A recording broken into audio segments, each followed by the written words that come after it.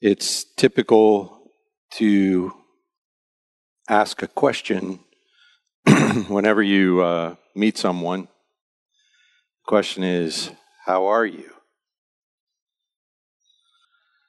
How are you? ¿Cómo está? ¿Cómo está? I don't know how to say this in Dutch. I don't know how to say anything in Dutch. But I don't think there's a culture in the world where this is not the custom. When you meet someone, you greet them, and you ask them, how are you?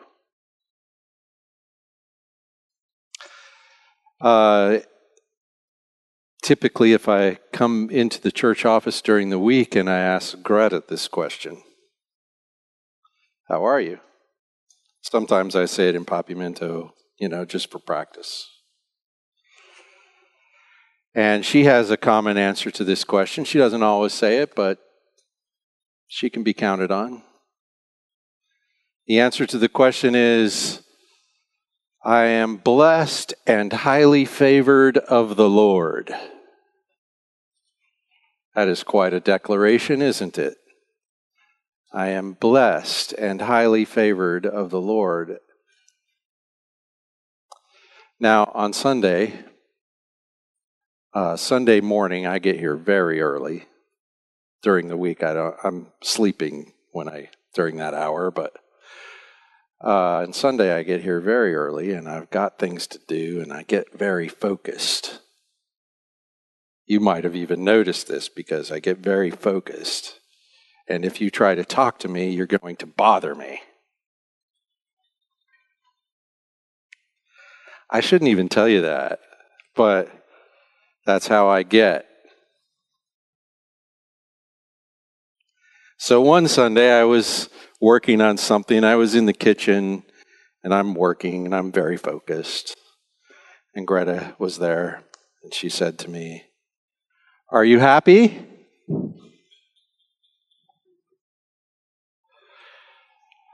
And my answer was no, I'm not happy.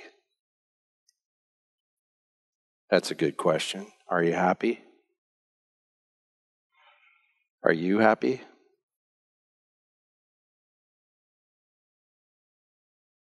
How are you? Probably this week, maybe even this morning, some things have gone in a way, and you would have preferred that they had gone in another way, a different way. And some of us, I'm sure, are very easygoing about this, and things, happen, and we just sort of let it go by, and we keep going. And some of us get disturbed and grouchy when things don't go our way, or just when we're too busy and we don't want to be bothered. How are you?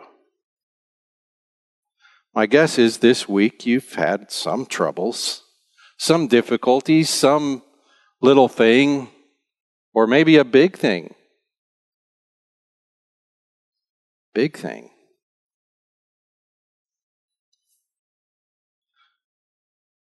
So how are you? Well, the scripture we're going to look at this morning gives this answer.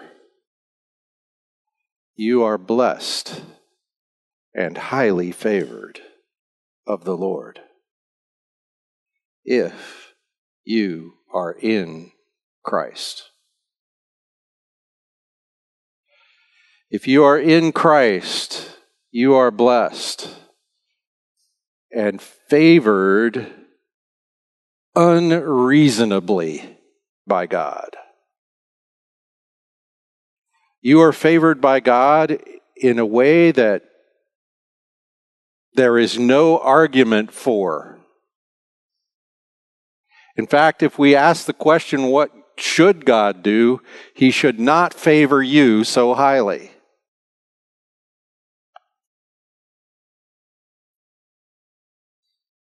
And yet, he has in Christ.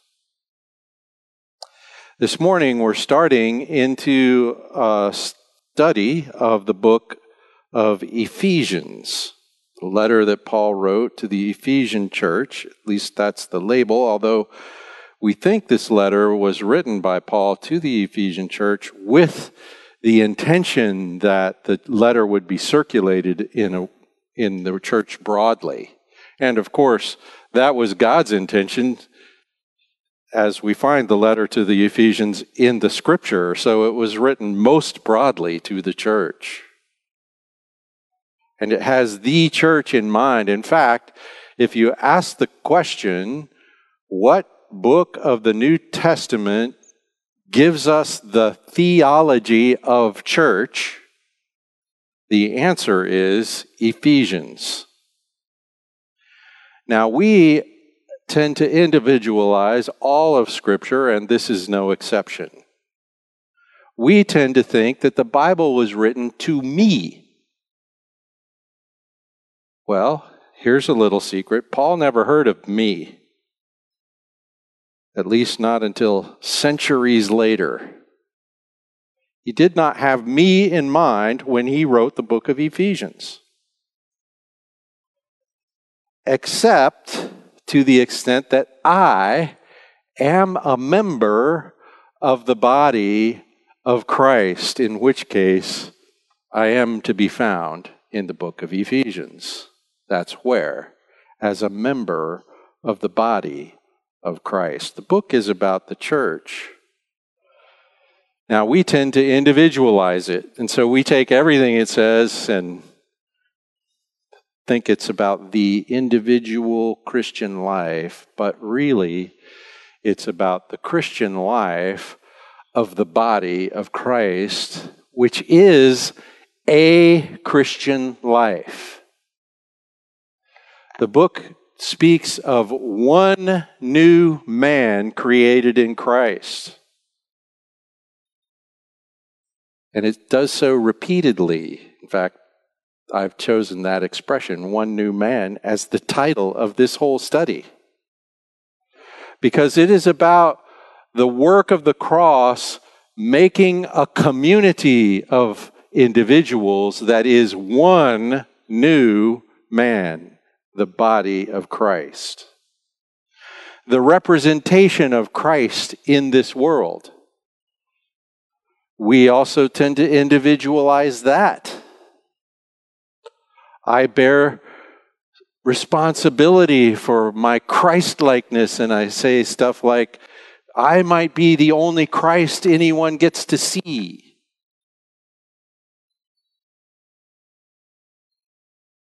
As though the representation of Christ could be carried out in its fullness in one person. Me, or you, or whoever.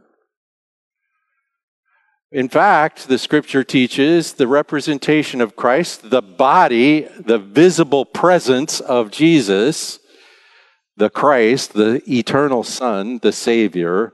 That representation is not individual. It is in the one new man. Not a bunch of new men, but one new man. The body of Christ, the community of Christ.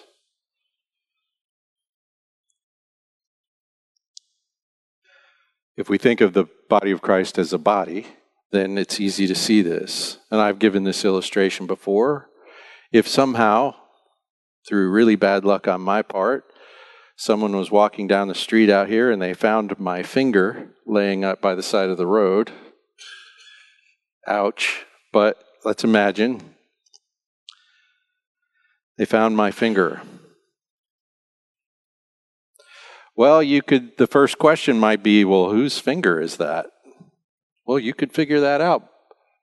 You could figure that out before you ever knew I was missing a finger.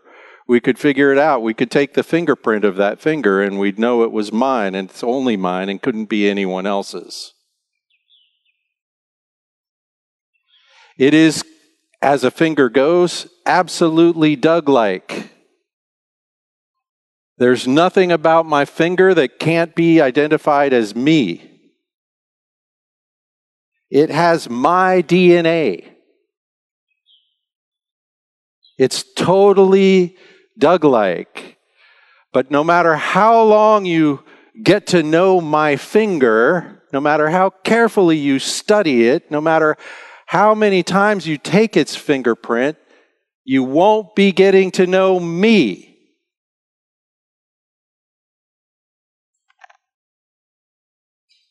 The body is a body, and it takes the whole body to know Christ, to see Christ truly reflected.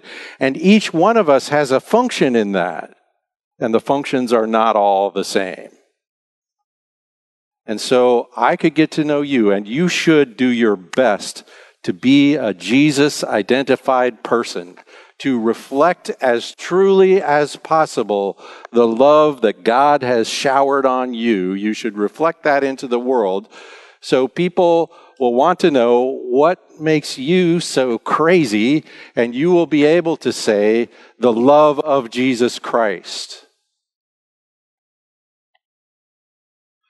And you should be as Christ-like as possible. You should try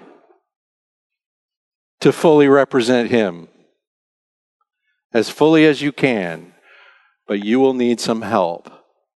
And you will need the rest of us to be a full representation. This is a thing we do together. Now, in the modern age, we're not into things we do together. We're into what can I do and what can he do and what can she do.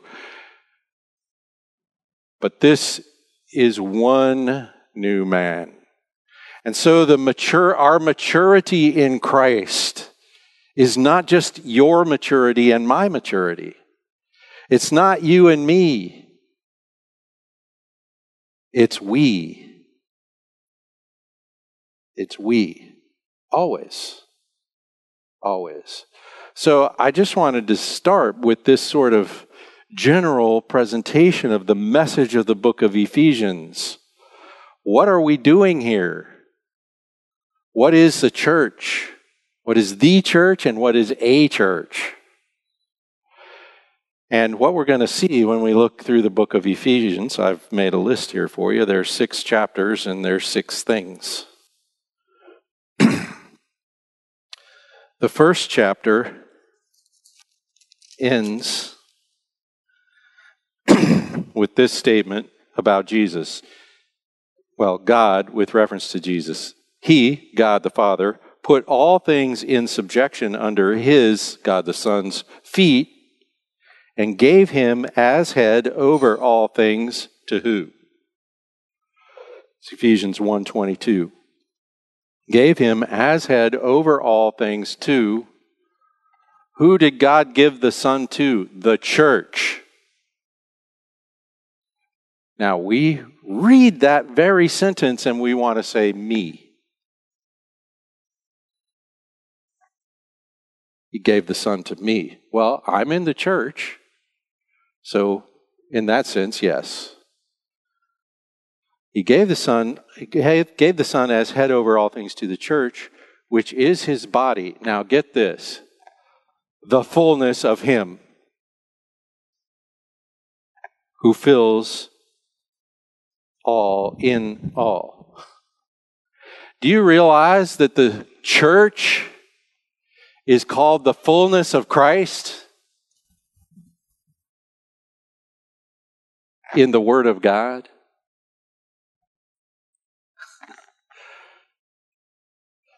The fullness of God. Fullness is a very important concept in the book of Ephesians. It's going to be repeated multiple times.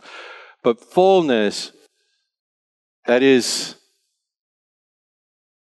total occupation. If I kept pouring water into this cup until water was spilling over, then it's full. The fullness of God is the body of Jesus Christ, the church. Now that is something to get your mind around. Really? That's the fullness of God. We're going to have to figure that out. So in chapter 1, we're going to talk about the fullness, and we're going to start this morning if I get to it. But in this session, and it's going to take a few, more than one, we'll review the blessings that have unfolded to us out of the eternal plan of God. This text of Scripture says that God has blessed us with a good number of spiritual blessings in the heavenly places. That is not what it says. It doesn't say a good number. It doesn't even say a lot. It doesn't even say a wealth. It says all.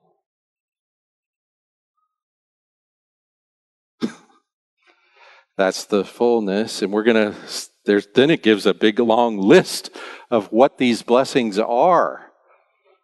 The spiritual blessings, all the spiritual blessings in the heavenly places in Christ, the fullness. Then in chapter 2, we're going to read about the making. And we're going to learn how the Lord Jesus Christ created one new man by the blood of his cross. In chapter 2, we read, "You were dead. You were dead. But God, being rich in mercy because of his great love with which he loved us, even when we were dead in our transgression, made us alive together in Christ." And then we'll read in the second part of chapter 2 how we were alienated, strangers, separated from God, having no standing before God. And by the work of his cross, he has reconciled us to make us, even though we don't get along, to make us one. And then he has taken the one new man and reconciled us together to God by the blood of his cross. It's like Paul says in the book of Ephesians, God only made one Christian.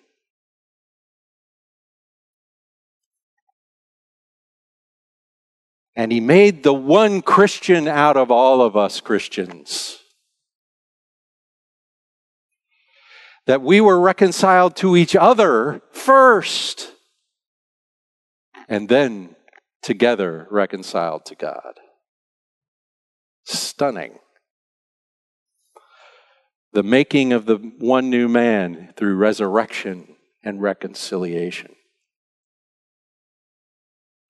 Then in chapter 3, we read about the dwelling. Paul prays. It's really the second half of chapter 3. He prays for the church. What does he pray? That he would grant you, according to the riches of his glory, to be strengthened with power through his Spirit in the inner man. That's what he prays. But that strengthening with power through his Spirit in the inner man has a purpose. So that Christ may dwell in your hearts through faith. And that you, being rooted and grounded in love, may be able to comprehend with all the saints what is the breadth, length, height, and depth, to know the love of Christ. Paul prays for the dwelling presence of the Spirit of Christ so that we could maybe comprehend the love of Christ, which, by the way, he says, surpasses knowledge. So that we might come to grasp, to somehow fathom the magnitude of his love in Christ, which is beyond us. It's so great. No matter how long we grasp the love of Christ, we will not fully grasp it. I believe we will spend eternity exploring the greatness of the love of Christ and never finishing. And every day, if we have something we can call days in the eternal, every day we will get up and go, I never saw that. And now I see that. Now I see something a little bit more, the magnificence of His love. And so Paul prays that that might be the reality for us even now. That the task upon which we are embarked is to comprehend the love of God in Christ and by the power of the Spirit who dwells in us. If you want to ask what the Spirit of God is up to in the church, this is the answer. He is up to helping us to somehow be strong enough to handle the love of God in Christ. That's the dwelling. Then in chapter 4, we're going to run into this, the biology of the body. Paul starts by saying, I want to urge you to walk in a manner worthy of your calling. And then he says, being diligent to preserve the unity of the Spirit in the bond of peace. How does a Christian walk in a manner worthy of the calling of the gospel of Jesus Christ? Diligence to preserve the unity of the Spirit in the bond of peace. Watching after our togetherness. We tend to preach this as though it means because you're saved, you should act morally. Well, yes. But remember, the sum of the law of God is love. It's about fellowship. It's about how we are together to preserve the unity of the Spirit in the bond of peace. How do we love the other people in the body? And then, of course, he goes on to talk about how the body functions, and different parts have different parts. Surprise. Well, that's how bodies are. That's how the body of Christ is. You don't have my part. I don't have yours. If God brings someone into our fellowship, it's because God is bringing a collection of gifts, skills, talents, abilities, interests, personality, character that we need. And that we might benefit. Well, and this implies a responsibility upon each of us to function in our function in the body. It's not for nothing. It's not for nothing. And so, the scripture says, we discover how the parts of the body function together to produce the growth. Again, we tend to individualize this. How will you grow as a Christian? Well, you'll become part of the church, and the church is there to help you grow as a Christian. You know, that's exactly upside down. The scripture says you're here so that the church will grow into one new man that really reflects the nature of Christ. You're here for the Christianity of the one Christian. And so we grow as a body, not just each one of us. Now, of course, if we're growing as a body, I'm growing and you're growing. Well, this is one way the body grows, is each of the parts is stronger in its part. But we also grow in the connection, in, well, just how connected are we? And does my serving in my part help you function in yours? That's part of it too. And of course, we also grow in size, like anybody. so more people see Christ in the face of the body of Christ and join in.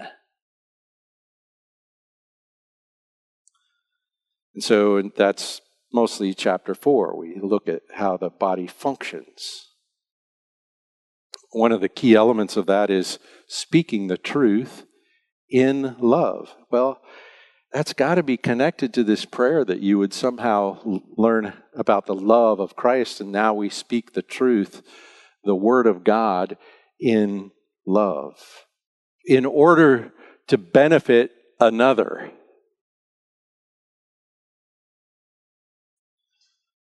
And then in chapter 5, we start looking about the new life, and now the book does kind of get individualized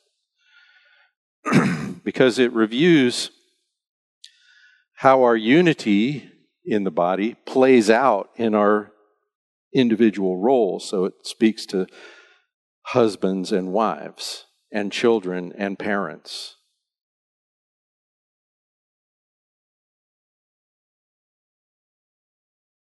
But before it gets into that, it also gets into, well, if you're one with this group of people, how should you act?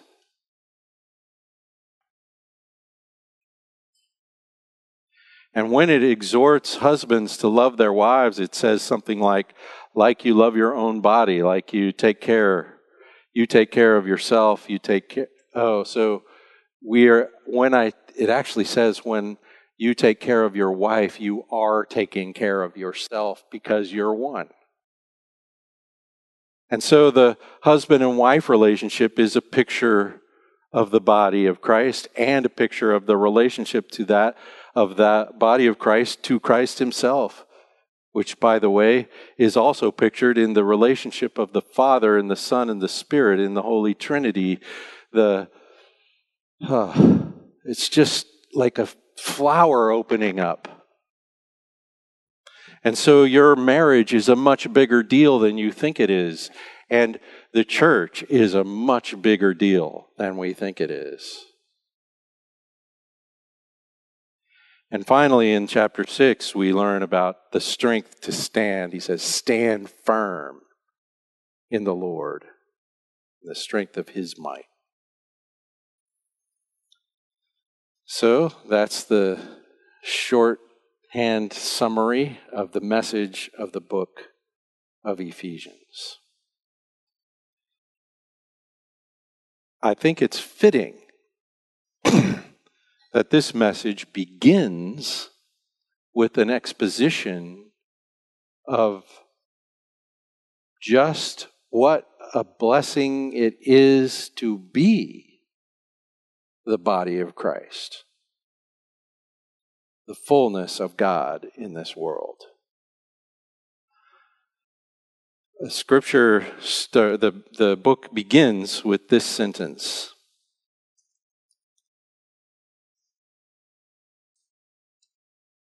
Grace to you and peace from God our Father and the Lord Jesus Christ.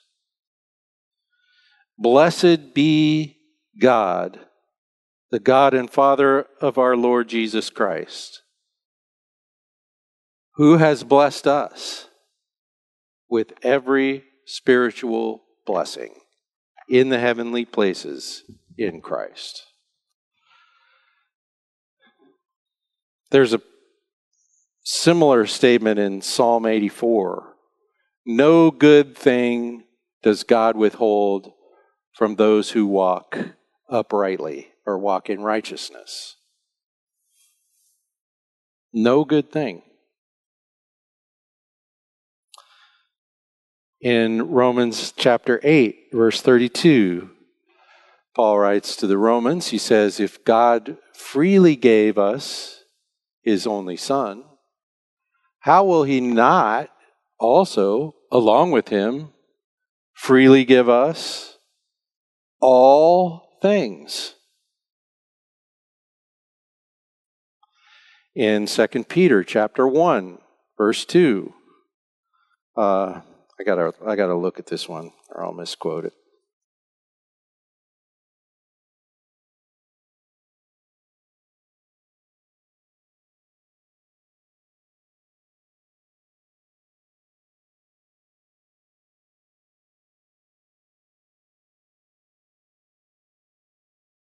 Grace and peace be multiplied to you in the knowledge of God and of Jesus our Lord, seeing that his divine power has granted to us everything pertaining to life and godliness. These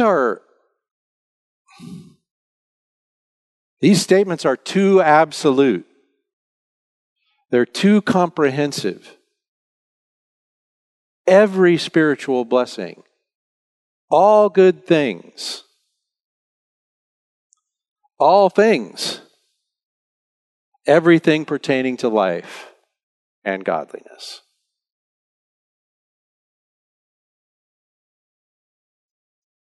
In James writes, every good and perfect gift is from above and proceeds down from the Father of lights, in whom there is not one shadow of change.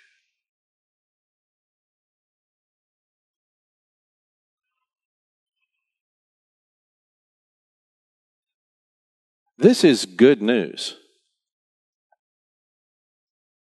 How are you? Well, the answer of the book of Ephesians is, in Christ, you are comprehensively blessed.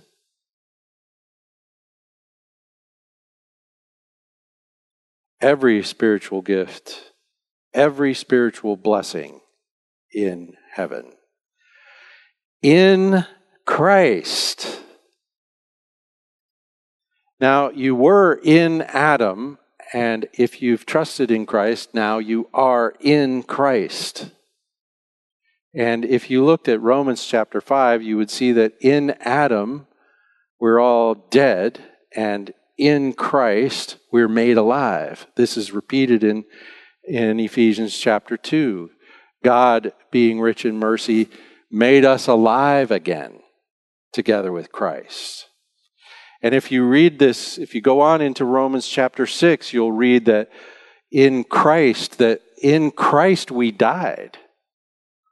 And this is what delivered us from the dominion of sin, so that our sin is actually and effectively dealt with in the death of Christ, because in Christ we were united to Christ in his death.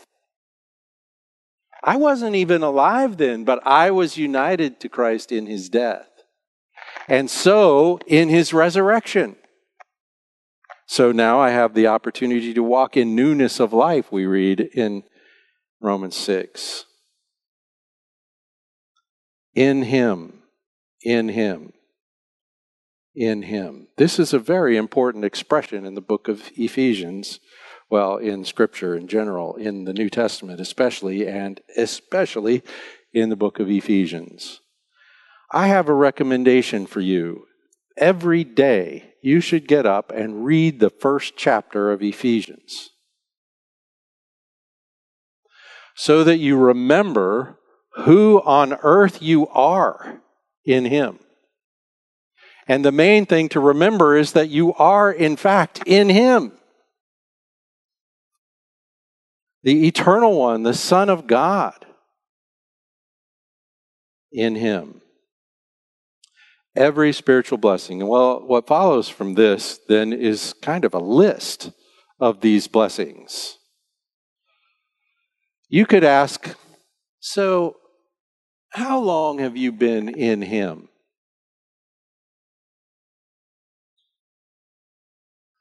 Well, one answer to that question, and a correct one, one correct answer to that question is, since the day you heard the gospel and believed. But here's another one. Another answer to that question. How long? Sorry, got to go back to Ephesians.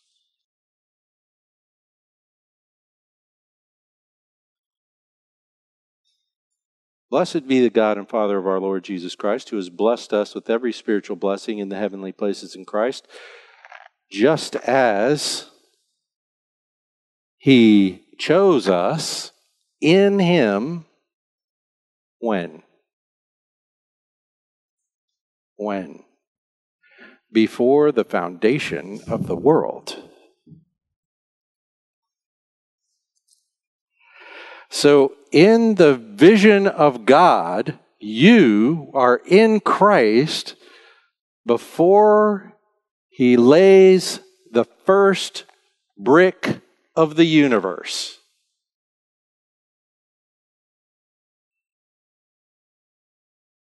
He chose us before the foundation. And, well, when you look at this, also we need to ask the question, He chose us for what? For what did He choose us? He chose us in Him before the foundation of the world, that we would, what? Be holy and blameless before Him. That we would be holy and blameless before Him. To be holy is to be set apart for some purpose, to be designated, if you will, for some particular thing. And of course, in the context of the Bible, to be holy is to be designated for God. And so, what God chose us for before the foundation of the world was to belong only to Him. To be always, only, exclusively His. God's own possession, it's called. What is God's own possession? The body of Christ is God's own possession. And He determined this in the eternal plan.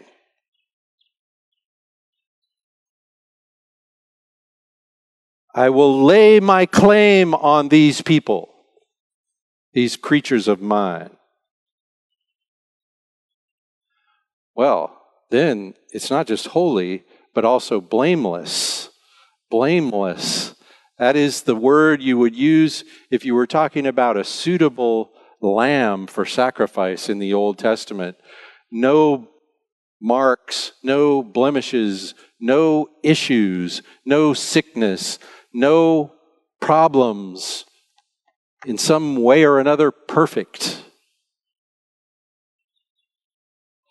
And so God has chosen us that we should be holy and without defect in His presence before Him. Well, that sounds like a destiny yet to be fully realized.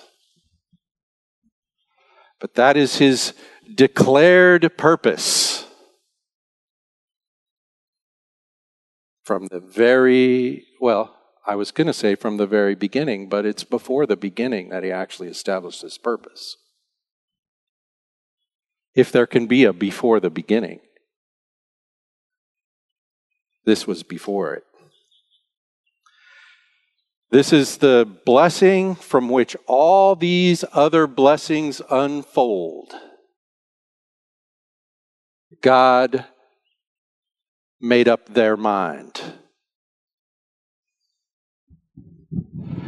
God agreed. God determined. We call this the eternal decree.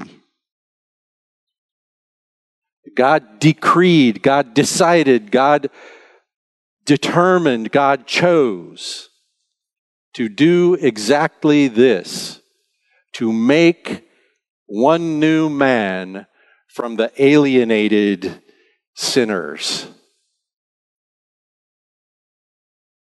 Now, next time, we're going to stop there, but next time we're going to go on. And you can see the outline. You can see what He did, how He blesses us. And there's a really interesting expression kind of in the middle of this.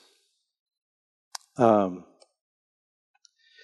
says in verse 9, He made known to us the mystery of His will, according to His kind intention, which He purposed in Him, that is in Christ, with a view to an administration suitable to the fullness of times. In other words, this is how it's going to play out. This is how the work we're going to accomplish. This is the purpose of all these things. Includes the purpose of Him revealing to each of us and to us together that this is His purpose, His will. Here it is. The summing up of all things in Christ. The summing up of all things in Christ. Christ is not just the creator, He's the conclusion. We read this in Hebrews, right? He's the one through whom God made the world. He's the inheritor of all things. And He's the one that carries it from there to there. He sustains all things by the word of His power. And so we in Him are blessed and favored, highly favored of the Lord. These things, we will notice, are not earned.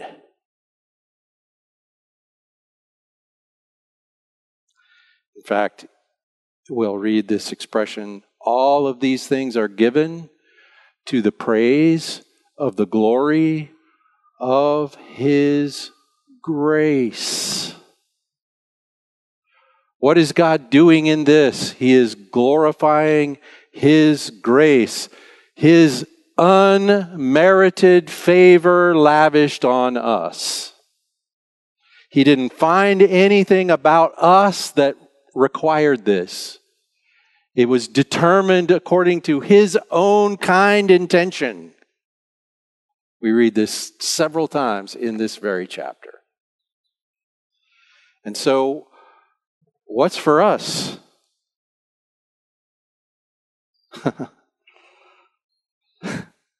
Hallelujah. That's the whole story. And so how do you respond to this? You take part, you join in, you celebrate together. We love His love. And so we want His love to be visible in us. And so we love one another. And so we grow to be one new man in Him. Now, I'm going to have to stop. Our time is up. Come back next time. We're going to keep proceeding through this amazing list. He has blessed us with every spiritual blessing in the heavenly places in Christ. Father, we do give You thanks. Your goodness to us is beyond our comprehension. Lord, help us to love Your love, to rest ourselves in it, to operate from it, to understand it, to try it, to show it, to share it. And Lord, especially among ourselves, to exhibit this sin-crushing, death-crushing love. Because we have received it. Because You determined long ago that we should have it. Thank You, Lord. In Jesus' name, amen.